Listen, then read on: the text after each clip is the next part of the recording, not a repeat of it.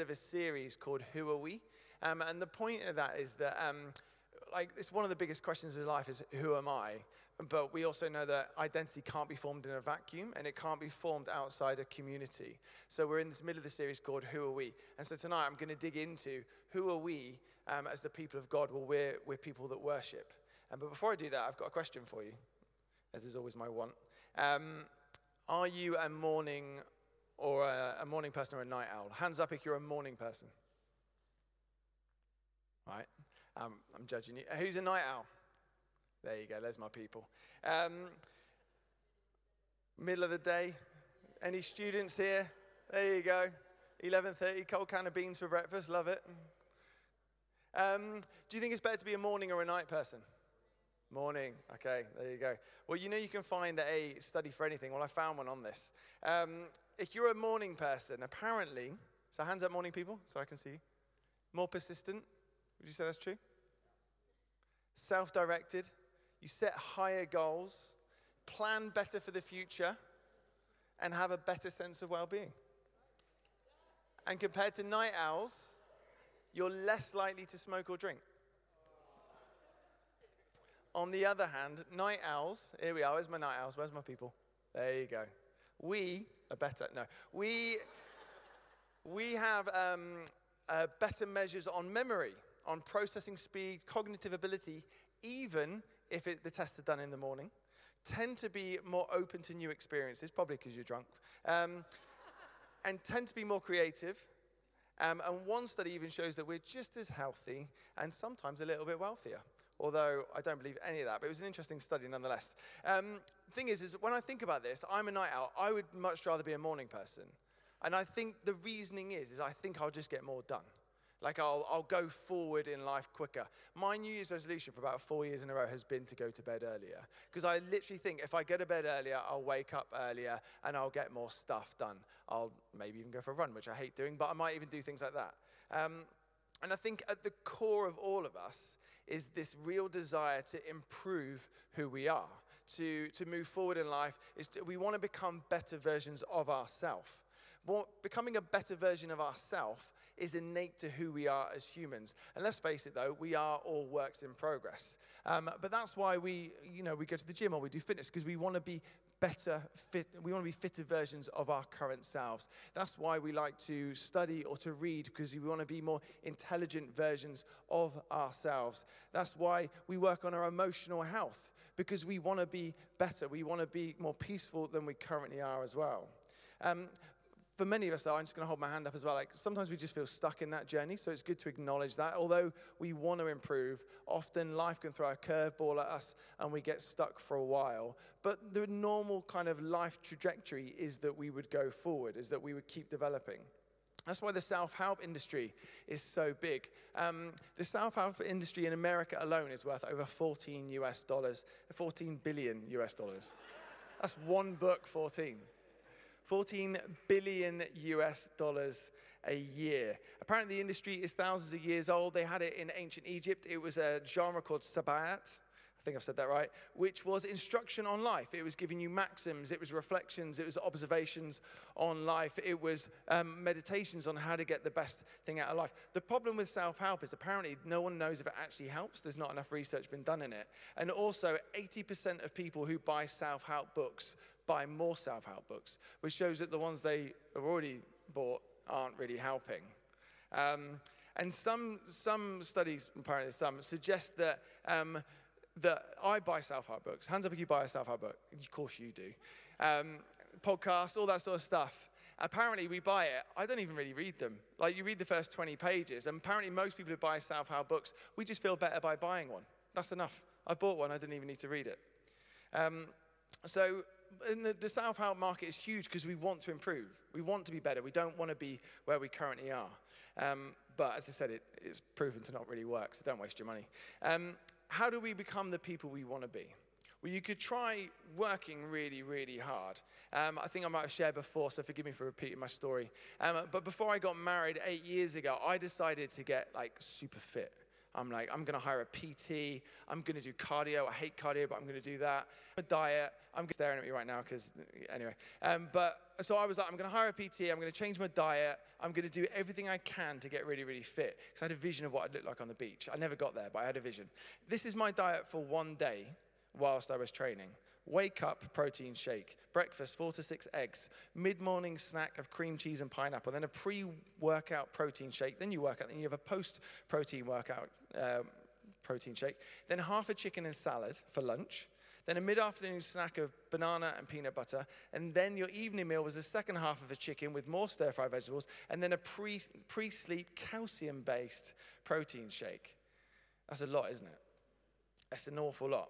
I had to work out really, really hard to stop that all turning to fat. And to be honest, I just felt too heavy. And in the end, I lost it all for my wedding because I couldn't fit into my suit. So it was an absolute waste of time. We can try and improve on our own, can't we? But sometimes it just feels like too much effort. It's too much work, like costs too much of our time and too much of our finances. The problem is no matter how hard we try, it can feel like the means by which we want to improve, they just feel too hard. It just feels too much. And the issue is when we strive to get somewhere in our own strength, we then end up using up our remaining strength trying to stay where we've got to. We then have to self-maintain this level that we've exhausted ourselves getting to. Because muscle turns into fat. We don't like it when our finances drop, if we're being honest. We don't want to take a backward step in our career. And we don't like it when our relationships, when we don't feel like they're moving forward as well. And our problem as humans is we burden ourselves with this burden of accomplishment. Because we think ultimately, if I become that person, it will make me feel fulfilled. Imagine you finally get there. You get the business success you crave, you get the relationship that you want, or the body or the bank balance that you want. Does it satisfy us? No. There's loads of reasons why it doesn't satisfy, but the main reason is that the thing that we're striving for, be it power, money, relationships, all that stuff, it doesn't bring meaning to our lives. The actor Jim Carrey once said, I think everybody should get rich and famous and do everything they ever dreamed of so that they can see that it's not the answer. So what is the answer? How do we become the people we're designed to be? Well, firstly, God did not design us to do life alone. And if you read the book of Genesis, which is the first book of the Bible, it talks about God making creation, and he says right at the start, it's not good for mankind. It's not good for a person to be alone. He designed us brilliantly. He designed us perfectly, and we were designed to thrive when we were in right relationship with him and with each other. God knows that we're not the finished article, and he doesn't expect us to become the finished article in our own strength. There's an Old Testament book called Zechariah, and in the book it says, not by might nor by power, but by my spirit, says the Lord. The word for might means strength, efficiency, wealth, or it was sometimes used for an army. So it's not by my own strength, it's not by my own efficiency, it's not by my own wealth or by force, but it's by the Spirit of God. There's a principle in the Bible that I would argue we can see play out throughout much of life, regardless of if you're a Christian or not.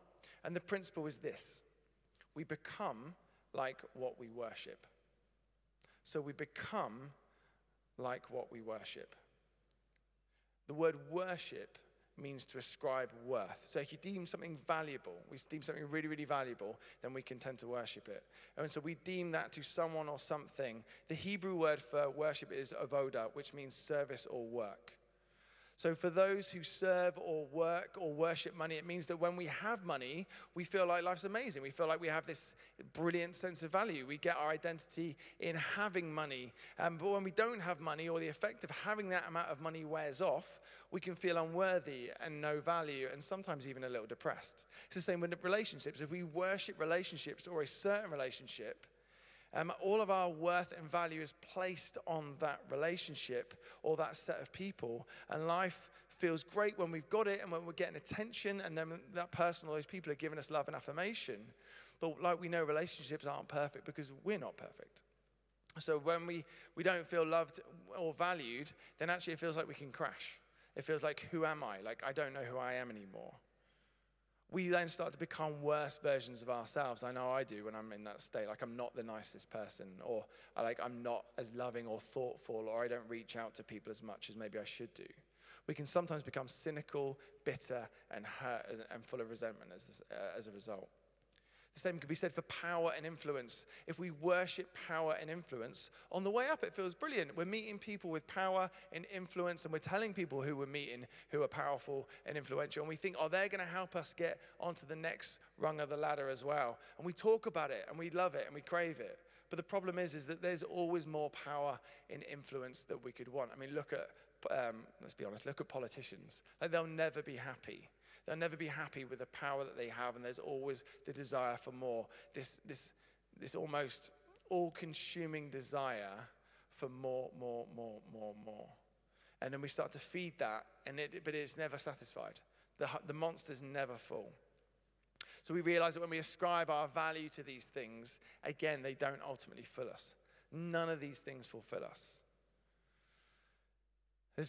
When Jesus came, he said, Jesus, those of you who don't know, Jesus was God, and God decided to come to earth to reveal himself fully to humanity.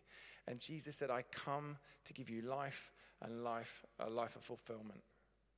And today I want to lay out for us why I believe that if we want that life of fulfillment, if we want to feel completely full by God, then we do it by becoming worshippers of God. So we become fulfilled when we become worshippers of God. So let me tell you quickly who God is so that we know who we're worshiping. I think one of the best descriptions for God is in the book of 1 John. And the scripture says this: and so we know and rely on the love God has for us. God is love. Whoever lives in love lives in God and God in them. So what's that telling us? The first thing is that God loves us. The second thing is that God is love. When we read that God is love, we're not just saying that it's a verb, it's an action, it's a doing thing. It's not that he chooses to love us. When we say God is love, it's his very nature. It's the essence of who he is. As a stupid analogy, but I'm going to use it anyway. A rock is a rock. It can't help but be a rock. It's rock-like in substance and nature. A rock cannot be anything other than a rock. That's just what it is. It might take a different shape, but it is a rock. God is love. It's his nature. It's who he is. He cannot be anything other than love. It's not a choice to love us. He just loves us because he does, because that's his nature. It's not a choice. So we can rest assured that he loves us, and it's his nature to love us. His love has nothing to do with us. We can walk away from his love, but his love is still there. All we have to do is return and go back to it. His love is always there, it's steadfast, and all we have to do is walk towards him to receive his love. So what is love? Again, we all have different versions of love. We've had different lived experiences. We've had different parents. We subscribe to different versions of love. But the Bible talks about, there's 5 different Greek words for love in the Bible, but the love that is attributed to God is a word called agape. And so the Bible brilliantly describes what that love is. And so it's not romantic love, it's the love that God has for us. So it's God, it's God's love. And it says in 1 Corinthians 13:4-7, love is patient. So you can replace the word love here for God if you want.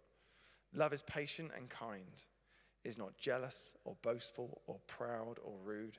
It does not demand its own way. It's not irritable, and it keeps no record of being wronged. Love does not rejoice about injustice, but rejoices whenever the truth wins out. Love never gives up. Love never loses faith. Love is always hopeful, and love endures through every circumstance. That is love, and God is love. I know I want to be more like God. I would love to be more like that list. Who wouldn't want to be more patient, more loving, more kind, not irritable, all those things? That's the self-improvement I think we all crave. We all want to be that better person. We all want to essentially be made in the image of God, which is what we were, and what we're looking to do is return to that. But here's the best thing about following Jesus. This is the difference between following Jesus and following anything else or any other God or any other ideology in life, is that we don't need to exhaust ourselves trying to do those things in our own strength. And this is the secret. This is the secret to change. This is how we become the people we're supposed to be made in the image of God, to be more like him. It's the secret of how we do it. All we need to do is worship the definition and source of love, to worship God, because we become like what we worship. So if we want to become more loving, worship God. If we want to become more peaceful, worship God. I'm not saying that's easy, especially when you're struggling, but it's a choice. If we want to be more patient, worship God. If we want to be more powerful than our struggles, worship God. Worshipping God is our primary weapon in our fight against stuff that comes against us. Just want to also say, God is not an egotist. He's not needing our affection. He's not insecure. He doesn't have a poor memory. He's not needy. He doesn't need worship for his sake. He asks us to worship for our sake. Every decision, every thought God has ever had, every plan, everything is 100% derived from and motivated by his nature to love. So in the book of John, Jesus says that a time is coming and has now come when true worshippers will worship the Father in the Spirit and in truth, for they are the kind of worshippers the Father seeks. They are the kind of worshippers the Father seeks. God is not looking for worship, he's looking for worshippers. He's not looking for the product, he's looking for the heart of somebody who wants to worship him. We become like whatever we worship. And as a Father who loves me, and there's nothing more the Father could want better for me than to become like him, to become like Jesus. When we worship God, we become more and more like him. God is looking for people whose hearts are positioned to worship him because our hearts are open and we're open to be shaped and to look more like him, to be more peaceful, kinder, powerful, and good. So I just want to let you know a little bit about why we worship the way we do here at St. Peter's. If you're a Christian but you've come from other churches, there's lots of different ways people worship, even within a similar stream, but we have a particular way that we worship here. We all know that we name different parts of the service. This is the speaking part, we have the musical part, and then we have the prayer ministry part. But actually worship is more than just music. Worship is a lifestyle. And that as part of our worship, it can be singing, but it can also be art, it can be dance. It's loving our neighbor, it's having good conversations. Is there anything where we're pointing our attention, we're pointing people towards Jesus? We don't, by the way, we don't have to choose one way of worship. We can choose all those. Like, we can go for all of it. We can be kind to our neighbor, and we can paint, and we can sing, and we can dance. You also don't have to do anything that is uncomfortable. I'm not a dancer, as you all know. My wife is, God bless her, but I'm not. So, like, my thing is I love singing. So, like, there's a way that we'll all connect with God. But music is a fantastic platform by which historically we worship God. The people of God have always been the singing people. We've been that way for thousands of years. And there's something really significant about when we sing praises to God. There's some really good books on it, but basically they sum it up with, our words are incredibly powerful and they matter. You know, the words that we say actually matter. When we say something out loud, we also start to believe it. There's a passage in the Old Testament book of Joel 3:10. It says, let the weak say I am strong, not let the weak think I am strong. When we say something out, even if we feel different, there's something starts to happen when we hear truth. When we hear truth, when it's said out loud, it starts to make a difference. I'm not saying it'll do it immediately, but I think over the time we start to become formed by our words. There's power to change in what we say and what we declare. Saying and speaking out things out loud are incredibly important, and they help us to recalibrate ourselves with what God's saying, especially if they're scriptural. We start to align ourselves. Well, God says that, he says I'm not weak, I'm strong. Well, I feel weak right now, but he said I'm strong. So, okay, God, I'm going to trust you in that. I'm going to step out, and I'm going to trust that you're going to meet me in that place as well. I don't feel it, but I'm going to say it, and I'm going to do it anyway. So here at St. Peter's, we have like a particular flow that we think helps us to get into the presence of God with worship. And it starts by we sing songs about God's character, his good attributes. So we sing songs about his goodness, his faithfulness, his kindness, his love and that kind of stuff. Because sometimes it makes us aware that we're also not those things. God is good and he's faithful. Well, I'm not always kind and I'm not always loving and I'm not always patient all the time. So what we do is we start off with those things. They help us direct our attention towards God. But then when we realize that we're not those things, that's really when we need to come to that almost this moment of coming to Jesus at the cross, where he took all of my brokenness. He took all of that stuff and he took it upon himself so that I don't have to. So it's in that moment of realization that I'm not that guy that I want to be. that I come to Jesus at the cross and I say, thank you for what you've done. Now, can you take on all this brokenness and can you help me to become the person that you created me to be? The beauty of the cross is that it's evidence that God didn't expect us to do this on our own, that he did it for us. He did it on our behalf. So he sent his son Jesus to do it for us. And Jesus did it so that we can be free. We can be free and we can be forgiven in order that nothing would stand in the way of a relationship, a life-giving, fulfilling, love-filling relationship with God. As we draw closer to God, we're transformed by his love and by his spirit. And that would be kind of the next part of our journey of worship. It's in this closeness, this intimacy with God where we realize that, yeah, I'm broken, but actually he loves me anyway. He loves me so much and he took on my brokenness that I start to become incredibly thankful and I start to feel love for God. I start to feel like, oh my gosh, you are, I can't express it, but we try to in song form.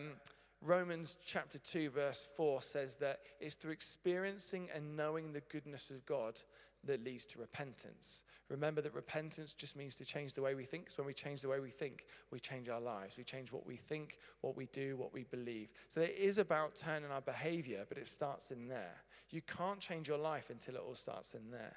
But it's when we experience the goodness of God in that place of intimate worship that we get real change. When we experience God's goodness, we experience his love, that then often elicits songs of love and thankfulness and intimacy and reverence and awe for how amazing he is. We worship God because of his great love for us. It's not for his great love. It's not so that he loves us. He loves us. It's his nature. But we do it from that place of love.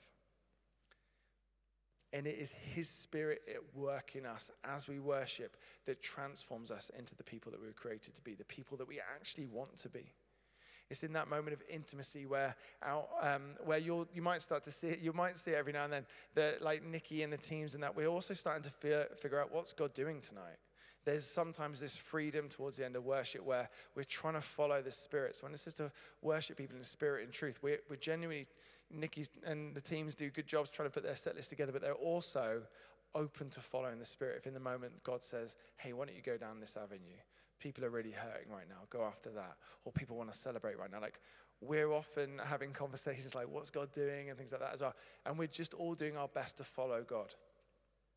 This is what it means to worship in spirit and in truth, that we're following God. How do we know it's God? Psalm 22:3 says that God inhabits the praises of his people.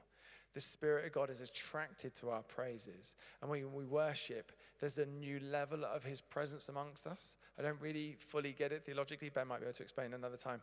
But like he's with us, but then there's something that happens when we all come together and worship that just feels different. I'm coming into land now, but the thing that I really want us to focus on is a passage, 2 Corinthians 3:16.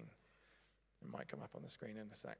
It says, but anyone who turns to the Lord, the veil is taken away. Now, the Lord is the Spirit, and where the Spirit of the Lord is, there is freedom. And we all, who with unveiled faces contemplate the Lord's glory, are being transformed into his image with ever-increasing glory, which comes from the Lord, who is the Spirit. So in worship, it says that, so we turn to God. So in worship, we turn to God, and our eyes are taken away from ourselves and our situations, and it redirects our attention and our affection to God. So whenever we turn to God, the veil is taken away. So the stuff that we're focused on has been taken away. When the veil, which is the division between us and God, is removed, we come face to face with God. And we come face to face with the Spirit of God. And where the Spirit of the Lord is, there's freedom, which is what we all want. So this stuff's been taken away, and then we come face to face with God, and that's where we find freedom. So we worship. In worship, we turn our attention towards God so we can enter his presence as well. The presence is here, but we can often be distracted. I'm often distracted. We're distracted by the noise of life. We're distracted by what's been going on beforehand, probably what's going on after. You may not have eaten, your stomach's rumbling. Like, we get distracted, but we turn our attention to God, and all that stuff can be taken away so that we can focus on him. When we focus on him, we come face to face with his Spirit. And it says, and we who now with unveiled faces contemplate the Lord's glory. So we become aware that he is God. I'm the first one to preach every week about him being a good father. He is a good Father. He's the perfect Father. He's also God. He's all-powerful, glorious God who created the heavens and the earth. And that's the Father we come to in worship.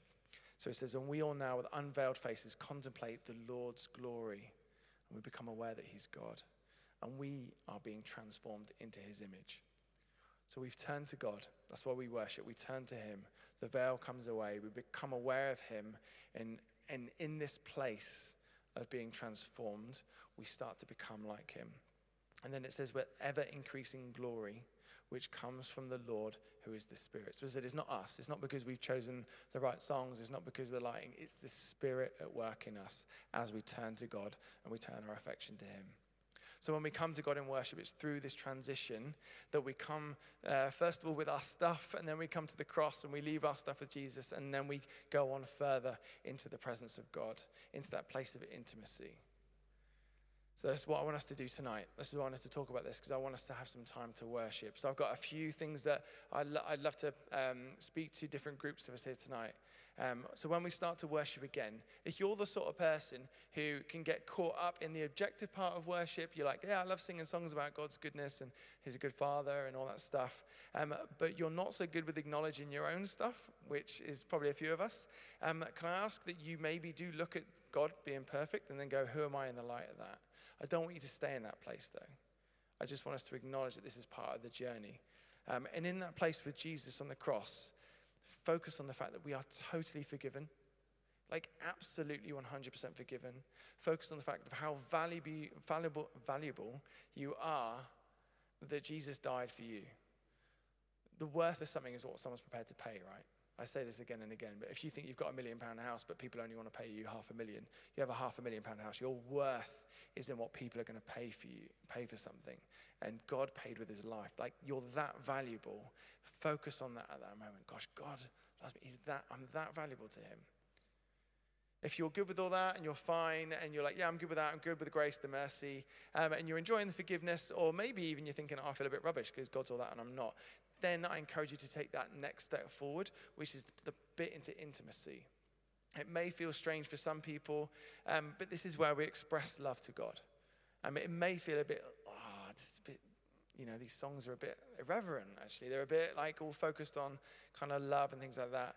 But it's when we begin to fully grasp what Jesus' life, death, and resurrection did for all of creation, how great God is, that love should start to bubble up in us, that this love starts to come to the surface. And that can find itself an expression in song, in dance, in art, in all those ways. And it's often when we get into that place, when we push ourselves to say, God, I really want to push myself into your love, into your intimacy, that actually we realize we're all in. It could be that moment where we're kind of stood there, and in our tradition, it's where your hands are held high and things like that. Or you could be on your knees. This is that moment of it's you and God. You don't care who's in the room. It's you and God, and you're pouring out your love to him, and you're receiving him pouring out his love to you too. The truth is that most of us can't get to that stage straight away. A few people can come in and get to that intimate stage, which is why, as I said, that there's a journey of worship, and it often feels like that in worship. Kind of, you come in, you feel a bit dry, like it's been hard to get here. Some people will admit, like even getting here, well done. Like it's sometimes hard to drag yourself along, but you know you need it. And so that's why we value this journey, that actually we need to get there. And we are broken and we are human, but actually God knows that, and he's created us beautifully and perfectly, and he's allowed us to be able to do this journey with him. And if we're honest, sometimes we forget what God's like. It's been busy. So actually it's good to be reminded of who he is and who it is that we're worshiping. Now, last thing, a few people, and I would have been like this in the past, I would have been like, it's not about a model. It's not about a formula. We should just go with God straight away. And yeah, partly, but equally, things only grow with structure. Like, structure is so important. Chris, you love gardening. Like, you can't grow, probably a few of you are, but I just know Chris does. Like, things need structure to grow. And so that's where we'll do that. Sometimes God might say, great, love your structure. Today is different. There was a few times once, I remember it, like, we just scrapped the word. We scrapped the word, didn't we? We didn't talk because actually God was doing something in worshiping. And Nikki and I were talking in the week a bit, or exchanging voice notes. You prepare, you be prepared, but you prepare, throw it out the window when God shows up. So we're always up for that. But equally, sometimes we do need this. We do need a bit of a structure to get there as well. for those of you who want to know, it's based on Psalm 100, which we'll talk about another time, or you can grab me at the end, and also on New Testament temple theology, which I'm not going to cover because I've talked long enough, and I think we all want to worship now, don't we? So the purpose of worship is to encounter God, is to encounter his love and his power, and to get to a place of intimacy with the Father. So we're going to do it now. So, Nikki, if you guys can get up, what I'd love us all to do tonight is, can we get rid of the chairs? Let's pick up the chairs, let's chuck them at the side, and let's get some space.